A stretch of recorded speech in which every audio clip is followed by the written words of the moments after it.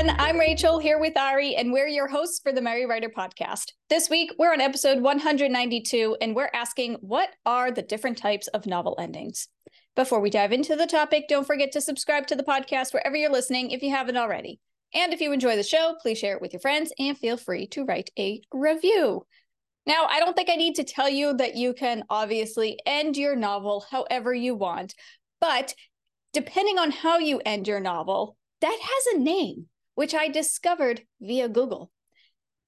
And as I said to Ari before we started recording, we're Googling stuff so you guys don't have to, so you're welcome. I'm just going to dive right in and say, well, I guess I should say we'll be talking about 6 different novel endings in this episode. There might be more. I don't know. Again, I just did a quick Google search. And we're just going to talk about them. We have very little notes, so I apologize in advance. Ending number 1, the resolved ending, also known as the happily ever after. I think this one is pretty self-explanatory. Everybody knows what the happily ever after is. It's in every single Disney movie, not the Grimm fairy tales. I almost said the Grim Reaper. Which I guess you could say that the Grim Reaper may or may not be a happily ever after story too. But the happily ever after, basically just, it's as it sounds, it's a resolved ending. Everybody is happy. Everybody's goals are met. Everybody's needs are met. There are no loose ends. It's just happily ever after. Everybody's hunky-dory, pretty much. It's sunshine and rainbows. I'm going to leave the examples to Ari, actually, because she has read way more books than I have, and she watches movies all the time. So I'm going to explain the endings. I'm changing how we're doing this episode. I'm going to explain the endings and say what they are, and then Ari, take it away. The problem with that is I don't often watch movies with happy ever after. I watch a lot of stuff with like tragedy or the things where you think, oh my god, everyone's died, and then they don't, and I can't mention them because then it ruins the ending. I don't want to spoil anything. But one thing I'm going to say about happy ever after, I was shocked a couple of years ago when I started seeing people mention HEA.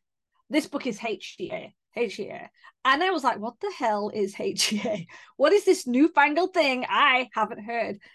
And when someone said, oh, it's happily ever after, it means it's got a happy ending, so that people know that if they pick that book up, they're not going to be like traumatized by all the characters dying. Looking at you, George R.R. Martin. By the way, I haven't read all of his books. I haven't even seen all the series, so I don't know if everybody dies, but it certainly feels like it's going that way. But anyway, and I was really surprised because I was like, do we need to now state that it's a happily ever after? But apparently, yeah, people have actually avoided books if they're worried that they are going to have a tragic ending or a, something like that might be upsetting to people, especially if you've got a slightly sensitive, not if sensitive personality is the right word, but I'm going to say it anyway. So you've got like a slightly sensitive personality, it can be upsetting if you're reading something and then everybody dies. So I was actually shocked that people were marking the book as happily ever after, because in my eyes, you were telling everybody how it ended. If you were reading a book and there was like, oh my god, it's getting really dangerous. Is he going to die or not? Is he going to survive? And then, but you knew you were going into a happy ever after. It took away, for me, just me, it took away the won't they? Is it going to happen? Is it all going to end badly? And it was just a definite, yeah, you're all right. It's all going to end happily. It's almost like a spoiler for me. And I don't go looking for those books. I don't mind reading happy ever after books, but I don't look for books with HEA on it because I like to know. I like to not know. I want to be surprised that they're together. I also want to be surprised if you've killed everybody off. But I do appreciate why people put HEA, because there are people who need to know that and want to know that. So just this is obviously, I've kind of segued, but I like resolved endings. I don't mind happy ever after. It's one of those things you need to know whether you want to actually market your book as happily ever after, because there are a large group of readers who actually look for that term, and it is a selling point. There are also readers who see it as a spoiler. Just gonna say it. Maybe it's just me. Maybe I am all alone with that, but that's my take on it. So there you go. It's not just you, because I feel the same way. I too think that it's a spoiler. If I'm browsing books on Amazon and at the bottom of the blurb it says HEA ending, I'm like, well, it's again, you just kind of took away the tension for me. There's no suspense, there's no worry, there's none of that. I'm also on Book Sirens, and I don't know if anybody else is on Book Sirens. It's like a book review website. When an author lists the books, you can include what type of ending it has, but it's hidden behind the spoiler tag. So it doesn't actually show you like what type of ending it is unless you click on it, which I like that. Because I'm always curious, I tend to click it 9 times out of 10, even though I don't actually want to know, but it's there and it's a button and I click it. But you do have the option to not know what type of ending it is.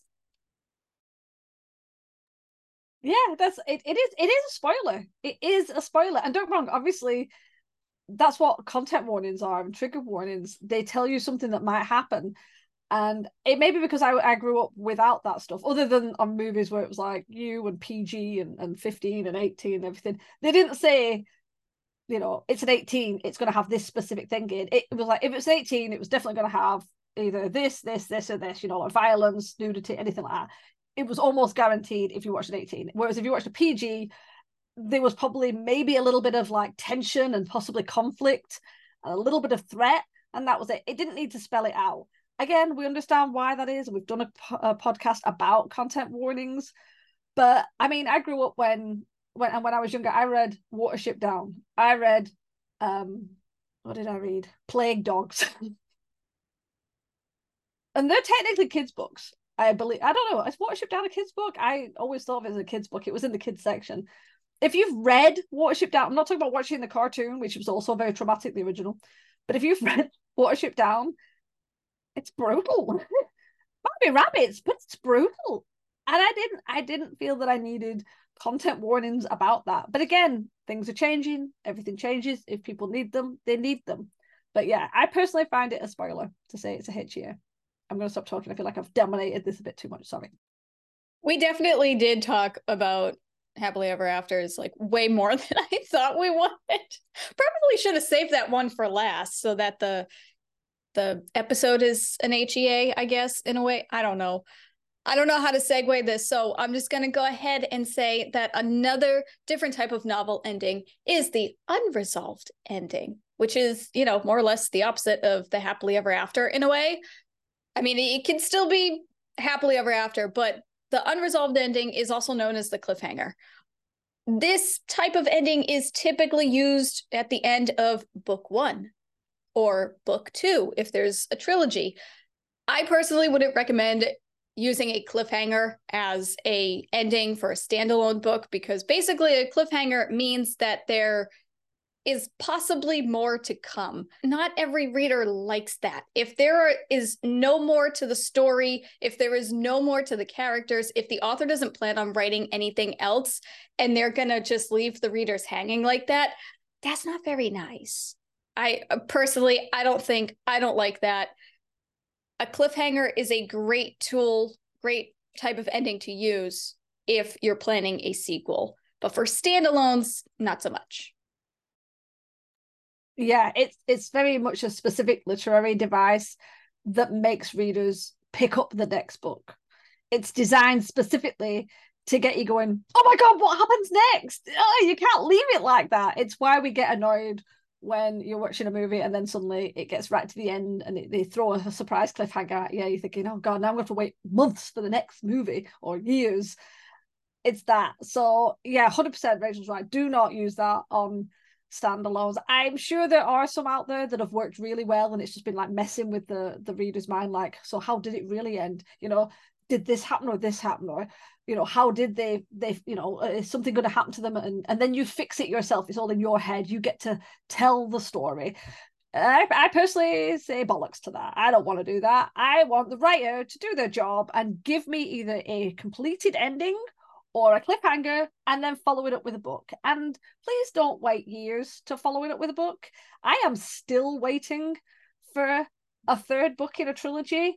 And the last time I checked in 2013, there was a note saying, oh, it's being written. It's like 2013 and we're now in 2020. And I'd been waiting longer than that. So please don't do that. It makes you really angry. Or maybe it's just me. It makes me really angry. No, that's fair. That's totally fair. But as someone who has also been working on their novel for 10 plus years, I feel that from both a writer and a reader standpoint, actually. But see, the cliffhanger ending shouldn't be confused with the ambiguous ending, which is also known as the open-ended ending or the reader interpretation. When the book ends and there's pretty much a wrap-up and it's got a loose bow on it. It's almost like instead of the author ending the book with a tight, neat little bow, it's just loosely tied together so that the reader can pull the strings and open the box and they themselves can continue the story. They can take those characters and say, oh, because this is how it ended, I bet you they do this next. And you may never know, and that's okay. It's an open-ended ending, and the reader can just let their imagination run wild. And I do feel like that is often confused with the cliffhanger ending, but the cliffhanger is supposed to be the author saying, but wait, there's more. Whereas the ambiguous ending is the author saying, I'm all done, but if you want to continue the story, have fun with it. And when I say that, no, I don't mean like, you publish your own version of the story with their characters. Do not do that. Do not steal, copyright, whatever. Don't do that. That's what fan fiction is for, but still have a disclaimer saying that you don't own anything. Just got to throw that out there. Yes, thank you. Yeah. It's people are starting to not realize that, and I've seen fan fictions popping up on like Etsy, and it's like, oh no, ouch, no, don't do that. Do not do that.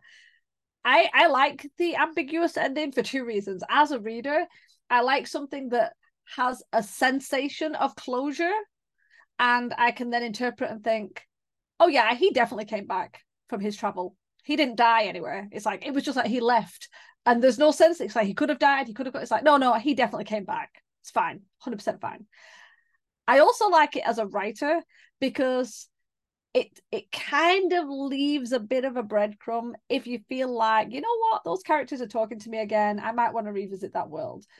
If you finish with a sliced, cut, tight bow. By the way, I love that tight bow, loose bow. Love it. If you have a tightly wrapped bow as an ending, and then you go, you know what, I'm going to slap a sequel on.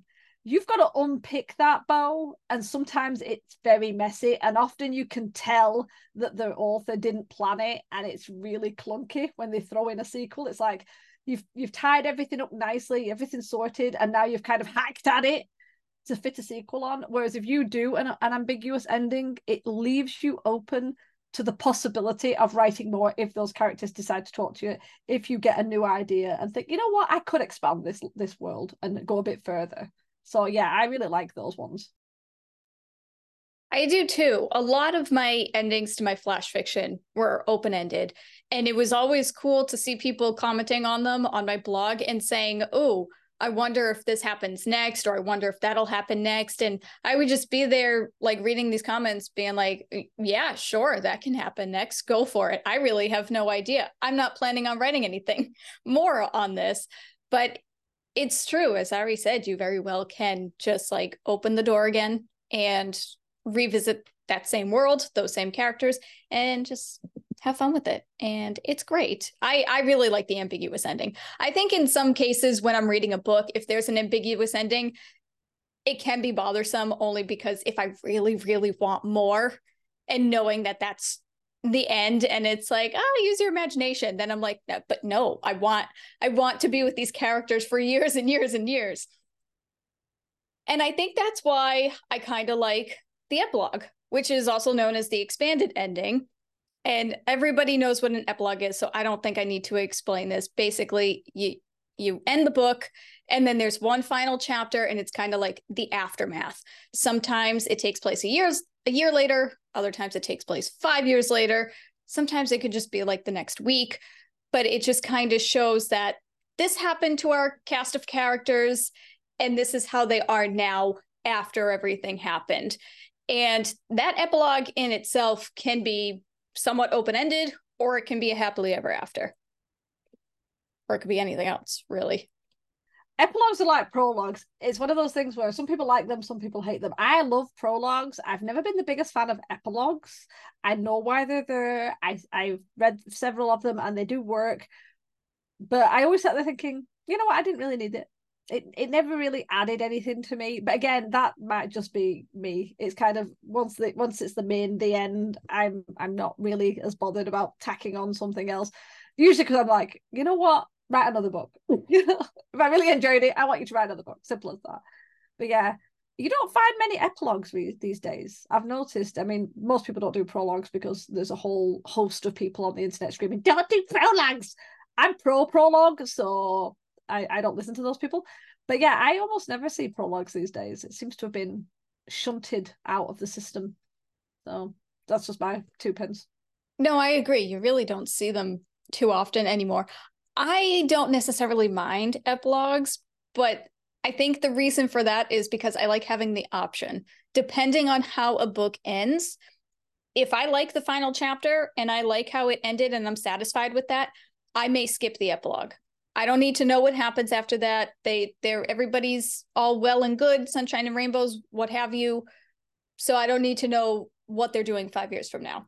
But I also think that sometimes epilogues can be used as like an introduction to the next book, not necessarily a sequel, but if an author writes a series of stories all set in the same world, but they don't necessarily have anything to do with each other, you could potentially utilize the epilogue as saying, you know, while all this was happening over here, and connect the two somehow. I just made that up at the top of my head. I don't know if any author or any books actually do that, but it's a thought. Just saying.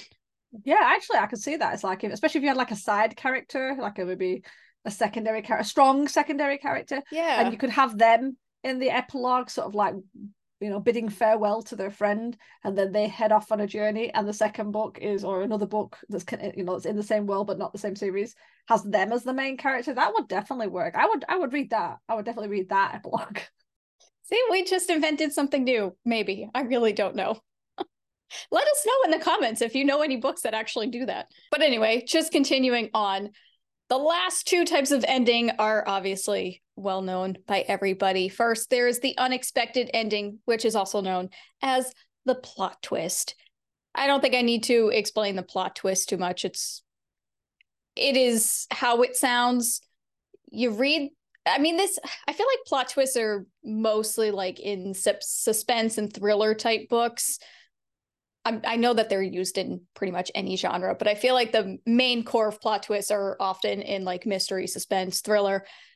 And it's like when you're reading through the book and you think one thing is going to happen, or you think a certain character is up to no good, or you think they're the culprit or whatever it is that they did. And then right at the ending, out of left field, something else happens and there's a plot twist and the big reveal. And then you realize that everything that you've deduced throughout the entire story is completely wrong, but yet it still makes sense. But that's, of course, if the writer does the plot twist well. I always found it interesting because I think a lot of people think all books have to have plot twists, and they don't. In fact, I think most books don't have plot twists. It's this thing that we assume that books have. And you can tie yourself in knots trying to create plot twists in regular, you know, like fantasy or you know, contemporary fiction or romance. They don't need plot twists. Rachel's right. Thrillers, mysteries, horror's a good one for plot twists. That makes sense. Even sci-fi can be a bit like, ooh, didn't know that was going to happen. But yeah, contemporary romance, it's not really needed. And I mean, a plot twist is a really intense literary device. And I think you shouldn't try and force it in because they can be really clunky. And they need to do something specific. Now, let's use a couple of examples. I'm going to say spoilers, but I'm going to try and use movies that are, if you haven't seen them, that's really your own fault. Let's start with the obvious. Star Wars, Empire Strikes Back. The plot twist is like, oh my God, he's the father. You know, I mean, if you haven't seen it, you don't know what I'm talking about. Well, again, that's on you. That was a I big haven't plot seen twist. it, and I know what you're talking about. Exactly. If you don't know what that Yes. entails, then you've where been under have a you been rock. living? What rock have you been living under that you don't know what I'm talking about? You know, I'm going to be very careful because I'm aware that Rachel hasn't seen so many movies. I do not want to ruin any movies. But yeah, obviously I'm not saying anything, but like there are ones, The Village and Gone Girl have plot twists and everything. And again, those are suspense and thriller and a little bit of horror and things like that. And it works, and it's necessary to kind of build that tension and put you in this sort of space. But I wouldn't get too obsessed with plot twists. I have seen writers who write like historical fiction or, you know, basic fan. No, I don't want to say basic. It sounds the wrong word. Who write fantasy, who've tied themselves in knots thinking they need a plot twist to make their story interesting. You don't. You don't need a plot twist to make your story interesting. Most books don't actually have a plot twist. They have conflict and character development and the try and fail cycle. That's all you need. You don't need this intense plot twist that's going to, you know, take your readers off their feet and make them go, oh my God, I didn't see it coming. And to be honest, with plot twists, you get a lot of people going, saw it coming. And that can be just as annoying. So, you know, so I would, if you're thinking about plot twists, because again, I find that people tie it in, it's like you say, novel, plot twist. It's like, it's not a definitive thing you need. So, but yeah, I just wanted to say that. I think that's part of the problem, I guess, though, if to use that term loosely as possible. I think a lot of writers are afraid of their book being predictable, so they assume that they have to throw in a plot twist to make it that much better. And I'll use Alice Feeney, the author, as an example. I've only read one of her books, Daisy Darker, and to be honest, when that book released in 2022, I hadn't heard of her before. So that was the first book that I read. But apparently, she is super, super, super well known for her plot twists, to the point that reading reviews on some of her like recent releases, a lot of people are like, we know that when we're reading it, nothing is true because we know the plot twist is coming. So in a way, it becomes predictable by trying not to be predictable. And I do remember that when I read Daisy Darker, I really enjoyed it. It was a really quick read for me. I read it in one day. It spooked me. It freaked me out. It was fabulous. But when I got to the ending and I got to that plot twist, I won't say anything about it, but it did feel like it was out of left field. And I still had questions because I was like, I could see this working if I knew the answer to this. You know, so you got to be careful with plot twists. But finally, our last type of novel ending that we're going to talk about in this podcast episode, again, there might be more, who knows, is the tied ending. And that's when it's full circle. That's another self-explanatory one. That's when the author knows the ending. They have no loose ends. They answered all the questions. The characters may or may not be happy. The characters may or may not be alive. The world may be crumbled to bits, but there are no loose ends. And everything just comes full circle. Yeah, it's like that. It's like the resolved ending, but where the resolved is very specifically, it's resolved with a happy ever after. The tied ending is, it's resolved, but everybody could be dead. You know? But at least everybody is dead. You know, it's like there's no worry anymore. We know where everything is. Yeah. And I think that's how most standalones should be. You tie up everything, you know where every character's been and where they should be going. You've not lost track of some character that drifted off and we forgot they had a subplot. You know, you got to keep an eye on those wandering characters that sort of drift out, and then you're like, where did he go? Lost him in chapter 18 and we've not seen him again. But yeah, so I think that's a usual one for standalone, I think. And obviously, I'd like to think if you have a limited series, like a closed series where you start on book one and you have however many books and then it ends, none of these open-ended series that go on forever and ever. I get that should be a tied ending. I think they're harder because if you've got a story arc with lots of subplots that have crossed several books, it can be hard to keep track of all those little threads. But yeah, I'm sure people will point out if you haven't kept control of those little threads and you've missed something. But yeah, so I think that's where most people try and end up, isn't it? The tied ending at the end of a series or a standalone, or maybe we're wrong, and that's not what they do, and everyone just wants to have it, cliffhangered all over the place. You never know.